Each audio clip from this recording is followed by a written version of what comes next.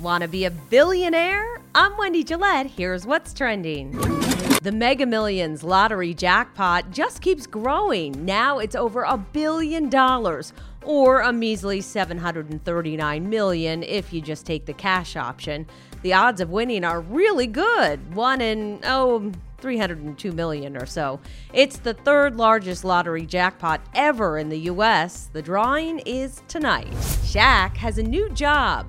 Sports analyst and former NBA great Shaquille O'Neal is teaming with the Henry County Sheriff's Office in Georgia to help out with community relations. He's no stranger to law enforcement.